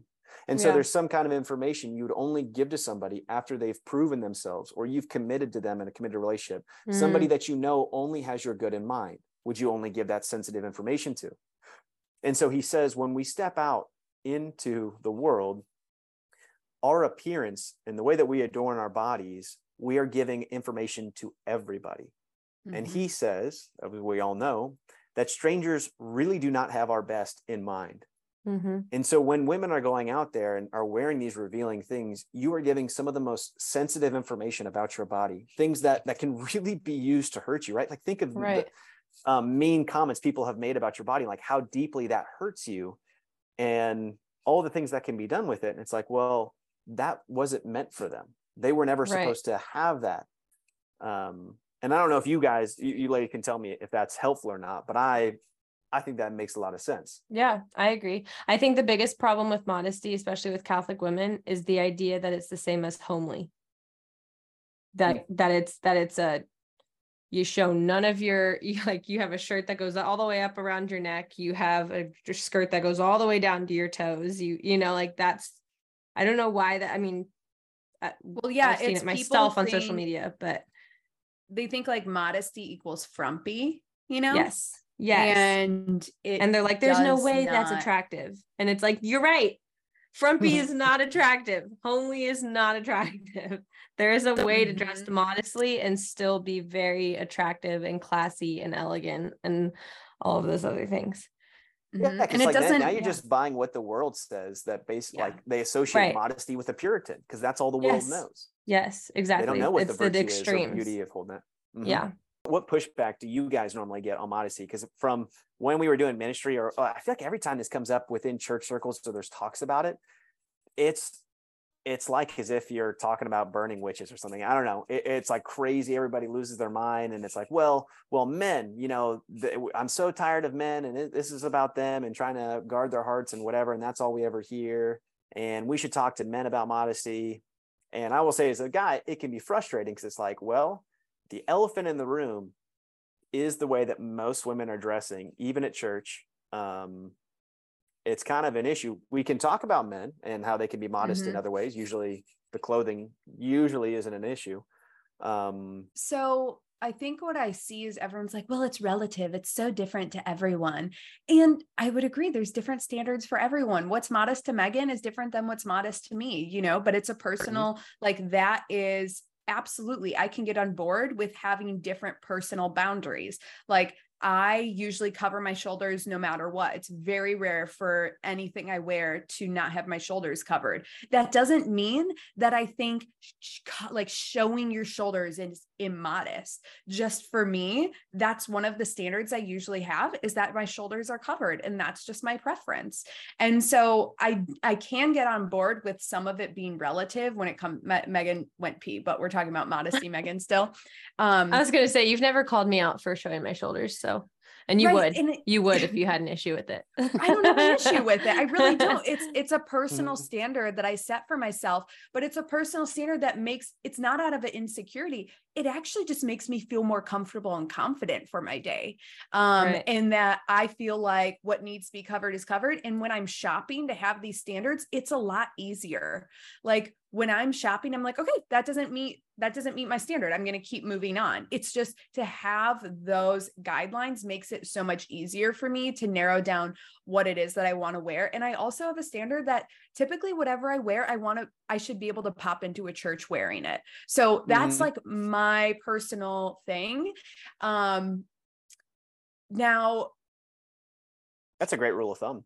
Yeah, that's just, but that's like, I would never make it so that I would never say that like anything, if you can't walk into a church in it, then you should never wear it. Like that would be so unreasonable. But I guess when it comes to modesty, it is such a hot button topic, but I just don't think it's ever been presented in an attractive way. Agreed. Agreed. Like you could make a guy sin if you're not or you're not modest. And it's like, well, why can't he just not sin on his own? Or, just like, it's always been put horribly. Let alone the fact that when you and I were growing up in like high school and stuff, when modesty starts to become a conversation, there was no one around us that was Catholic and holy and virtuous and absolutely stunning. Like there was no Blake Lively Catholic version, So you're like, okay, so it's not attractive. Got it. Like that's right. I can't. Yeah. It's either I'm how I am, or I dress looking like I just got off of a farm. So not that there's any, but it's just not for me. That's not for me. That's not what I like. That's not. And I think just, I don't know, kind of putting like a cap on it, because we could go in circles forever about this, is you need to choose it for yourself. You can't choose modesty just out of the mere fact that men like Luke like it, because you will resent that. You know what I mean? You have to choose it for yourself and own it for yourself. Now, if, guys like Luke like that, and that's an influence, great, awesome. But you still have to choose it. Otherwise the resentment will seep through. You have to make it your own. And so with that, I've had my standards of modesty for half a decade now, but Patrick loves it. And it actually makes me embrace it even more, right? Because I love to wear what my husband likes me to wear. It's not out of this like controlling thing. It's no, oh my gosh, I can't. Want, right. Like I want to look beautiful for you. And I want to, if you like that dress, I want to wear that dress more, you know, it's like, I want to please you. So anyways, all that to say, you need to choose it for yourself to actually have it make a conversion of your heart, not just do it because, oh, these kind of men like it. Yep. Mm-hmm. Agreed. Yeah. Okay. Then I guess still a little bit on the topic of modesty. One more question. Thoughts on women wearing makeup? In regards to what? Anytime. Like when we're going out for a date? Like literally just makeup, bare face. Makeup in general, I guess, because I think it can be associated as fake or vain sometimes, but also I have such an argument for this. So I feel like I feel like we've brushed the surface on this before in person, Luke. Yeah. Cause my thing, I don't have too strong a stance on makeup, other than what I find attractive. And one of the things that I genuinely look for is, when I have been on dating apps, because I'm not sure if there's questions about that and stuff, but I really like when a girl posts pictures that she has no makeup on, because that's how I'm going to see you most of the time. And I value natural beauty so highly. It's like, that's what I want. I want someone with natural beauty who feels comfortable not wearing makeup. Now, it's like, when you wear makeup and that makes you feel pretty, it's like, I think you're pretty without it. When you have it on, still think you're pretty. So honestly, not the best answer, because like it doesn't matter that much to me. I can say it is a turnoff to when people are wearing makeup all the time. Then I'm not a fan. Or if they if it's not an enhancer and it's like literally a circus act, and you're like, okay. That's what I was gonna say. It has to like accentuate the beauty, not hide it. Yeah. So you ladies already know. You ladies, you had a better answer than I did. You got it. No, it's good. It goes back to the heart. Yeah. Okay. So, different topic. When praying for your future wife, what do you pray for?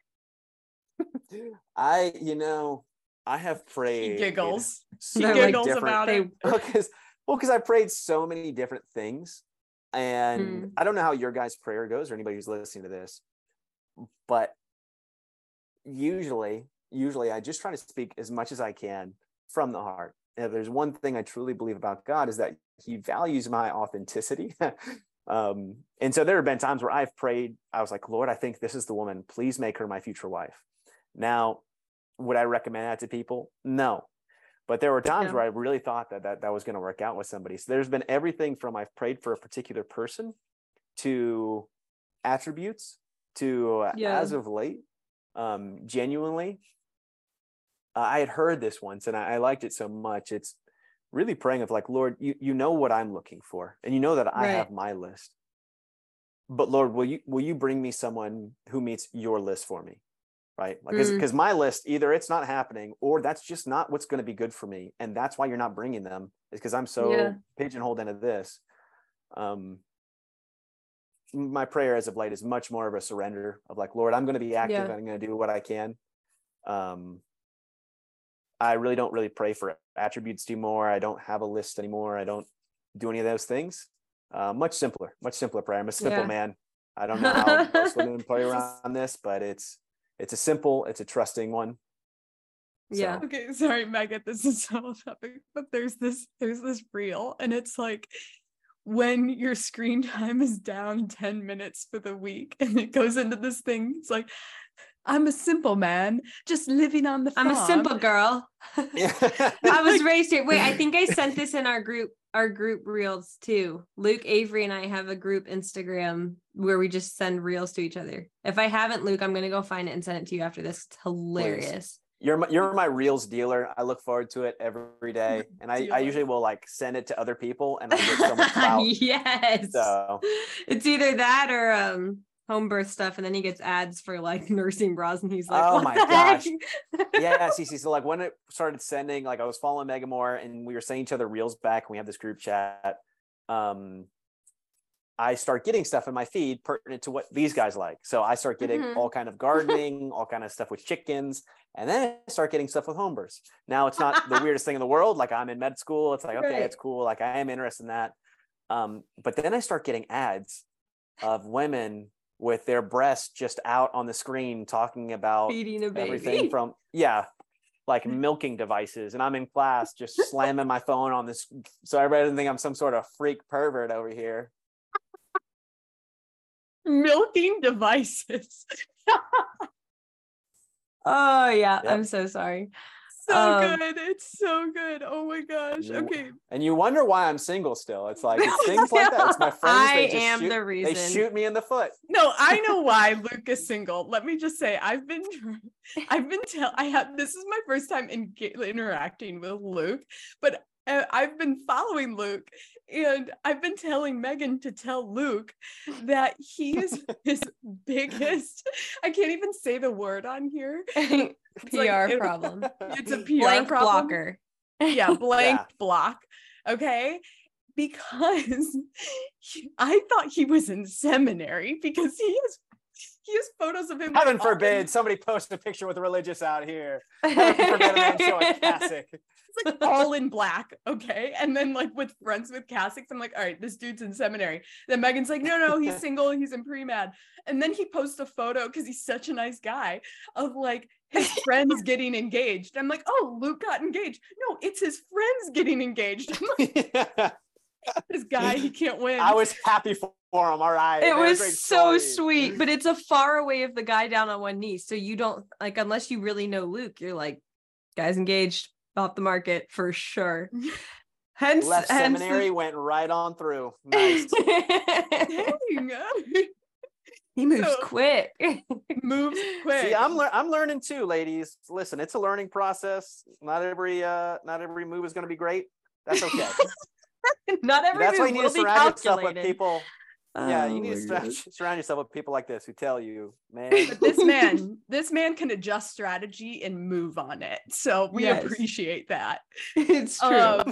One thing I was gonna say though is like it was like a big light bulb for me was when I met Patrick, is that he was praying that his future wife was like ready to receive him, because he was ready for about a year and a half. He's like, Lord, why isn't this happening? Well, me, his future wife, was in a relationship. And so, once you start thinking about like, pray that she's ready to receive me as her husband, that's also another layer to it that I think is fascinating. It's kind of like meta at the same time. That works. That's a beautiful prayer. Yeah. I would say, because I don't want to go too long, but I did want to share some trickle down graces. I don't know if Reagan economics works with spiritually, but my spiritual director was talking to me about this. And this is something that usually comes up when I'm telling about the search for a wife and med school and all different things that happen in my life. And he was telling me to reflect on two Bible stories, but I'll just share maybe one to not go so long. And it was on the Apostle Thomas, which I'm sure you guys are familiar. We call him Doubting Thomas because the scene of the resurrection. And maybe some of your listeners aren't familiar with the Bible story, but actually back in John chapter 11, it's the story of Lazarus. And when Jesus talks to his apostles and says, Lazarus has died, but it's good that we waited for now, like manifest power. I'm paraphrasing right now. And as they go and depart, St. Thomas speaks up and he says to the other apostles, let us go and die with him. And so then you take that, right? And then you go through the passion of our Lord and then his resurrection. And my spiritual director told me, Luke, do you notice that when all the apostles meet, Thomas is left out? And he said, and if that hurts at first to hear, to be in Thomas's shoes of like, why wasn't I there to see you, Lord, when you first appeared to all of our friends in this, the moment that changed all of history and their lives forever in the course of everything, why was I left out? And he said, you need to start seeing this from the perspective of God. that he gave Thomas a gift. And what is the gift? The ability to manifest a greater faith in him. And he says, so what happens in the Bible story is that he appears to the other apostles and he doesn't appear to Thomas. And he says, so the temptation of Thomas is to feel that ache that maybe I'm feeling, or maybe that some of your listeners are feeling, of like, Lord, I'm seeing everyone else around me being blessed. I'm seeing their prayers being answered. I'm seeing them have the children, and I'm struggling with infertility. I see them having the future spouse, and I'm sitting here single, and like, I'm doing all the things right, and I'm doing everything that I can. What the heck, right? It's not fair, and this really hurts, and I don't know what's going on. And what does Jesus say to Thomas? He says, blessed are those who have not seen, because like, what is the invitation to? But it's an invitation to a deeper encounter with God than the others have, who have their things answered immediately and right away. Is that you have to step into the ache, and you have to sit there, and there is something in there, that there's a greater encounter with Jesus Christ, who is the ultimate aim of all your desires, that others can't access. And so I just want to share that, for I found that deeply consoling in my own heart when I was considering this, of like, yeah, I can feel that way, Lord. Of like, what the heck? I'm trying so hard. I'm trying to do all this stuff, trying to grow in strength, masculinity. I'm trying to go out there and put myself out there, yada, yada, yada. But it's not happening. And then once he reframed it and put my faith central into this whole search and into everything that I'm doing, and into that God really is in control at all times, and that yeah, the invitation to an encounter really helped me. And I just pray that might help somebody else out here. Asking all these questions and really wanting to be with somebody, or maybe I have lots of friends who struggle with infertility or whatever else going on in their life. I think it's applicable. Yeah, an invitation into a deeper faith. Absolutely. And sometimes I feel like God has to, I hate to use the word force, but like force you into that to make you realize what's actually happening. Because I think we were talking about, what was it, last podcast, how you can ignore the like silence is the language that God speaks in. And if you are filling your silence, you can then ignore the whisperings of God's grace, and you can just be ignorant to it. And so sometimes God has to put you in that hard situation for you to kind of have that light bulb moment. Yeah, that's really good. Okay, so a few more questions. I know this is long, but first I really wanted to talk about Hallow.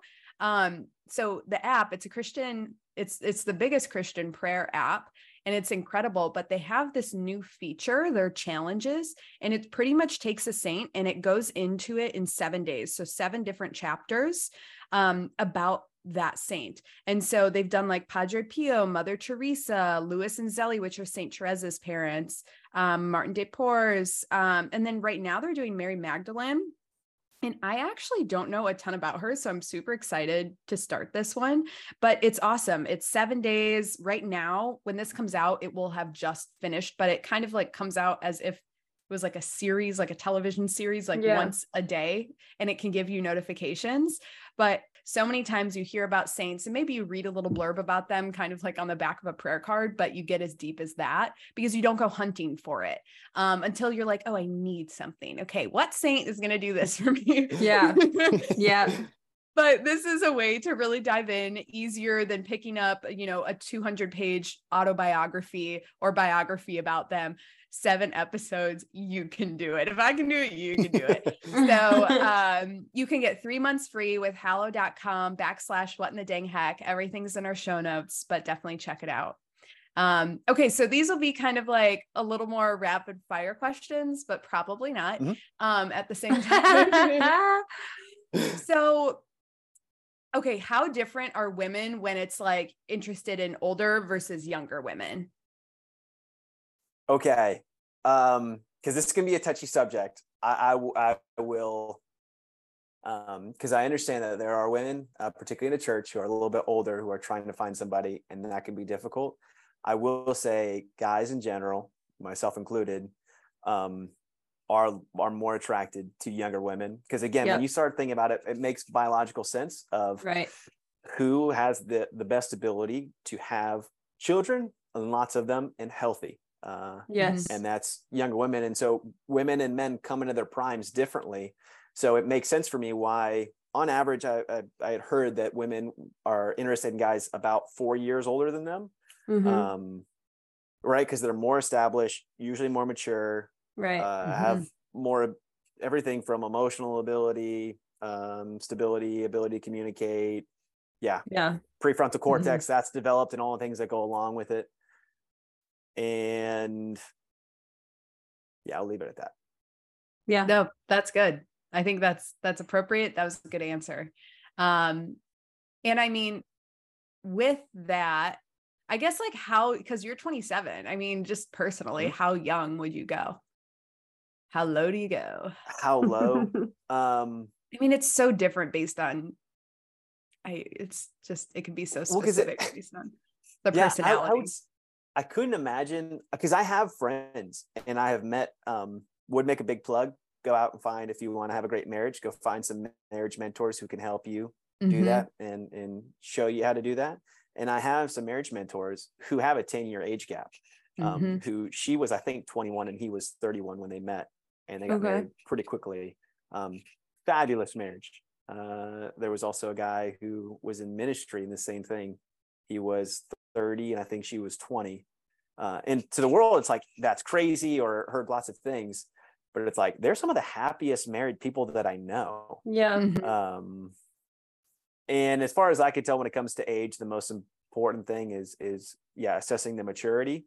And I think state of life is also fairly important for that one.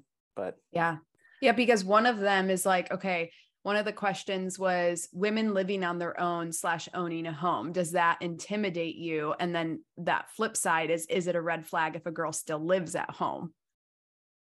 The second one, definitely easy. No, because I think that was most of human history, right? You're with your parents until you get married and start a new home. And is it intimidating that she owns a home? I don't know if intimidating is the right word, because that's something that women have to realize. For men, it is a great need, and one of the ways that we express love is to feel that we're needed and to provide. So like most guys intuitively, like they want to provide. And a few years ago, I bumped butt backwards into this marriage and human sexuality conference in Princeton. And I remember they had a guy there, and I think his name was Dr. Fox. I'll have to check. And he was a sociologist who in particular would go and speak at like Procter and Gamble and McDonald's and P&E. And he would give their executives talks on all the statistics he learned of what makes a happy marriage, what happens within marriages, things that work, things that don't. And I remember him talking about what happens when it comes to money. And in particular, say you're in a dual income household, and the wife, or the husband loses his job. If the husband loses his job, divorce rates skyrocket, marital troubles quadruple. It is a very traumatic event for the family, even if the wife keeps the job. And then he said, in contrast, if the woman loses her job for whatever, or just leaves, it has zero impact on marital happiness, outcomes, fighting, anything. Wow. And of course, some people, like when they heard that, were like, "Oh my gosh, man, offended, so immature." That's like, our that's stats. Ridiculous. Oh my gosh, no, statistics show. And it's like, and that should tell you, it's like, why? Because that hurts men if they can't provide one of the most essential things to them, or one of the most primary ways that they show love and protection and strength to a family, does encompass the financial. Right. Well, they feel like a failure. They feel like they failed. And there's two people that talk about this. Suzanne Venker, I don't agree with everything she says. And Allison Armstrong, I also don't agree with everything she says, but they talk about this and they say that if a husband loses his job, the worst thing a woman can do is decide to go get a job to compensate for that, because it actually takes away, you're emasculating his ability. Even if you subconsciously feel that way, you're taking away his actual like instinctual job to do for you, and it's going to make him be put into a passive role in your marriage. I like Suzanne Venker. Not everything she says, but most of the things she says. Okay, if a girl is interested in religious life but also marriage, would you date her? Absolutely not. What the heck? There we go. Yep. No, that's such a bad place to put somebody in. Right. What the world? Yeah. You got a 50-50 success rate. Like what? I mean, don't just like that. then you're competing against God, and that alone isn't Right. smart. But Right. yeah, that is definitely, and I've messed up in that area before. Not saying that I was like in seminary or whatever, or I dumped Yeah. somebody for like pursuing the priesthood. But even a lot of people had the experience of that horrible thing, and I'm pretty sure I've done this before, so that's why I'm guilty of this and repenting of it. Is like saying like, hey, I think God wants us to break up, right? Because like I think it's my will, like His will is actually go into religious life. Everybody knows that like makes you gag whenever you hear it. It's like, no, don't put that on God. You just don't want to date me. And yeah, to do that to a guy is equally disrespectful. Because like, yeah, what are you doing there playing games with me? If you really thought that's what God wanted for you, why would you even try to date somebody? Right. Make a decision. People don't know how to make decisions anymore. I guess you could say they want their cake and eat it too, but you know, you can't. You can't. One of the thoughts that I had wanted to share is I will totally say that most guys out there are bums. It's just a fact. Most guys are just not Don't tell us that. And I'll say that as somebody who's trying to be who likes to think of themselves as a reform bum, trying to get out of that lifestyle. But the plea that I make, and I'll say that with women all day. It's like, yeah, I get it. He's not up to snuff. But one plea that I would make to women is to understand the experience of most men, because I don't know how much time people are spending and actually listening to the way that men are raised or why they might be operating at a suboptimal level. And to highlight this, for example, I used to lead a Bible study with these baseball players. Loved it. Great group of guys. And it was incredible to see. It was around the time of coronavirus. All these guys had baseball taken away and school taken away, and girl stuff was blown up in their face. And so one by one, they just trickled into this study. And we became so close. And it was incredible to see them from all different walks of life start to pray every single day, journal every single day, and read their Bible every single day. And when they got to that stage where everyone was doing those three key habits, we celebrated with a dinner. And we had a potluck dinner and everybody was over, and most guys suck at cooking, but a couple of them were actually good. And we're having this meal and there's macaroni, and this guy bought mashed potatoes from Walmart, and there's chicken here and that there. And there's a lull in the conversation. And they know I'm going to talk about relationships. It's going to come up one way or the other. And so I said, guys, what is the best piece of relationship advice your dad ever gave you? Not a single word was said. Oh, dang. One guy plucks up the courage and he says, Luke, my dad, the only thing he ever told me, I was in high school and I had my very first girlfriend. And when my dad found out, he pulled me to the other room and we got away from my mom, and he pulled me in close and he said, son, just make sure you wrap it up. And then he patted me on the back and then he walked out of the room.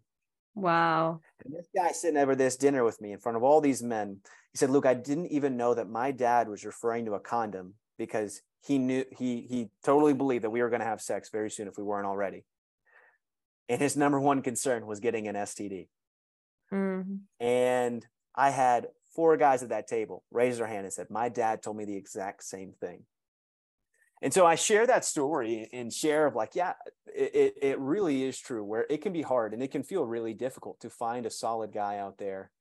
And I just want to share, it's like most guys, it's good the expectation that women have, and I'm not trying to knock that in any way, but I am just trying to share the experience of most men being raised where they don't have good father figures.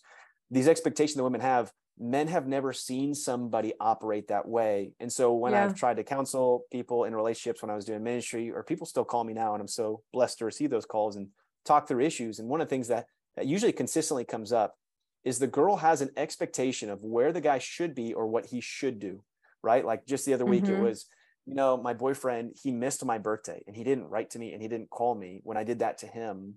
And like, I was really upset about it. And I'm like, okay, hey, let's talk this out. Now that's a bit of a boo-boo. You had expressed that means something to you. But to be fair, trying to think from that guy's perspective, does he have anybody in his life that has showed him how to operate that way? Has he ever seen his dad do that for his mom? Has he ever seen his dad do that for his siblings or any of his friends? Because friends are really, really important on the formation of guys. Ladies, you need to be hanging out with his friends. You need to see the kind of men that are building your man up. And I share that again. just to let you know that like there is hope, because usually when men are shown something more and put in the right environment, they can grow, and they can become men. And men want excellence. They want a challenge. They do want to be challenged. So they've never been exposed to a standard. Mm-hmm. Right. Like that's what it is. And a way to achieve that standard, right? Instead of just being said like you're bad or whatever. It's like, I have no way out of here. Like, what do you want from me when I don't know what to do next? How the heck am I supposed to know how to spiritually lead if I've never seen a man spiritually lead a family? You know, you don't know what you don't know unless you've lived through it or you've seen others live through it, you know? Right. And look, I'm all about reformed bums because I believe that there is such a discipline that comes with a reformed bum that is going to help in every aspect of their life and then overflow into your own life because they're choosing it. They turn their life around. They made it a point. There's such a level of self-control and discipline that comes with that. That's really admirable. So all about reformed bums. There's hope. There's hope. Oh, Luke, where can they find you? Oh my gosh, what's your Instagram handle? According to Luke 2, trying to be cheeky. It's according not underscore. The moment I said it, okay. According. Hold on, I gotta pull my underscore. Yeah, 2 TO underscore Luke 2. That's what it is. And we got to get you a new profile photo so that they know which one you are in the profile photo. That is right. That is really we'll do it.